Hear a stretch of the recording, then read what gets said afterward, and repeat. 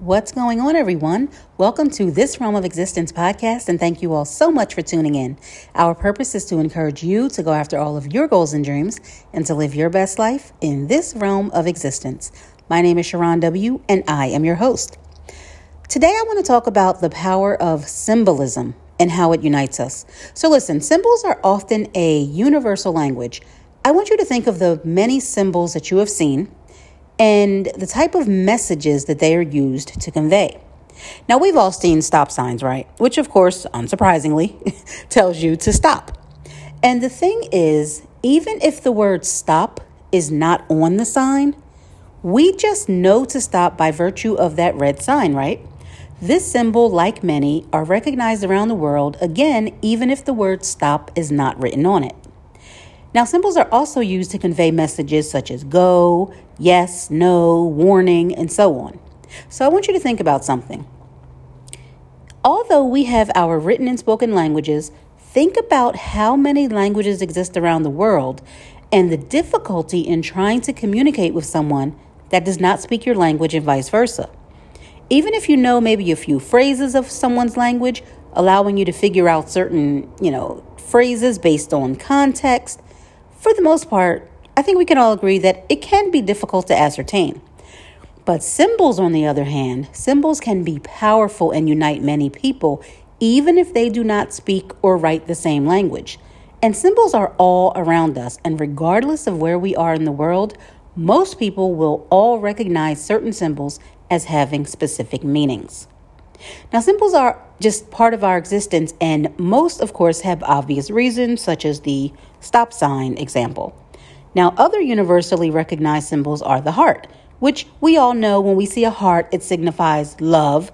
We may have seen the handicap or disabled symbol when parking to indicate that parking space is for someone that may have a disability. One of the most popular, however, and most influential symbols, arguably of all time, would be the cross.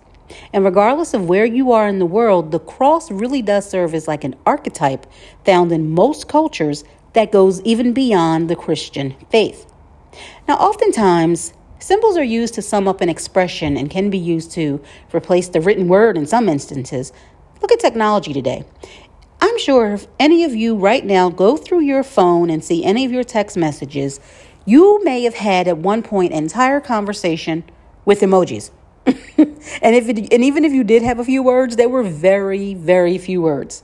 You, again, literally can have almost an entire conversation with just emojis without ever typing a word. And the other person will understand exactly what you are trying to convey and what you are thinking or what you are feeling. Now, the good thing I think with emojis, though, is that they may help those that find it difficult to write or speak with their feeling because they can still express their thoughts, again, with a symbol. You may have received a text message that, let's say, it made you smile, right? Or it made you happy. And in response, you sent a heart back or a smiling face emoji symbolizing that you love the message or that the message made you happy. Now, of course, it can also be quite the opposite if you did not like the message and sent back the angry face or the sad face or even the crying emoji.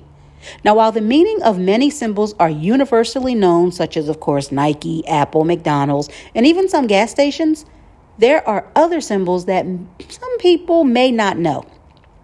Sometimes, though, I have found that people will see a symbol not knowing the true meaning of the symbol, but will associate particular things with that symbol.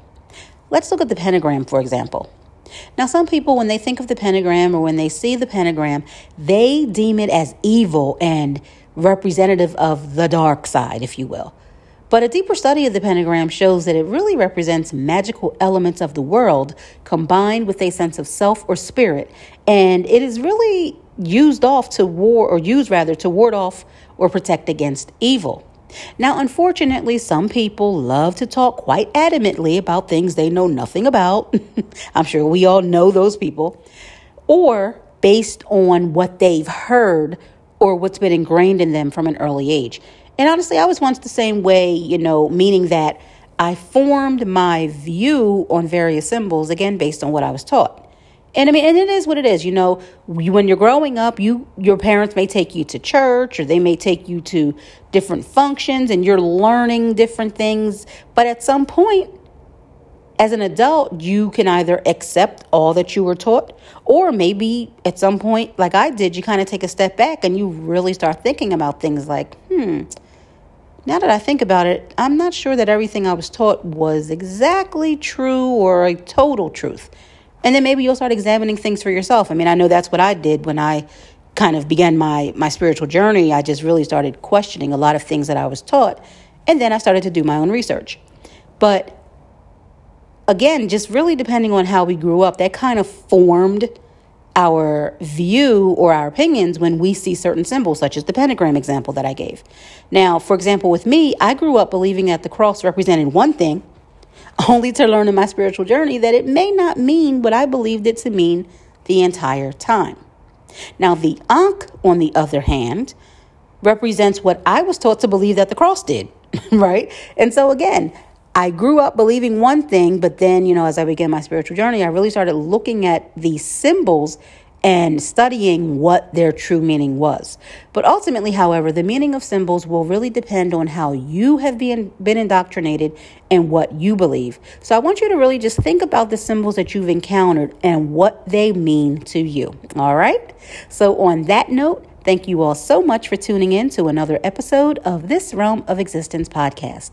Until next time, remember, you are a magical being who can achieve whatever it is that you set out to achieve. So I need you to go live your best life in this realm of existence. And as always, I wish you peace, love, joy, and prosperity. Bye, guys.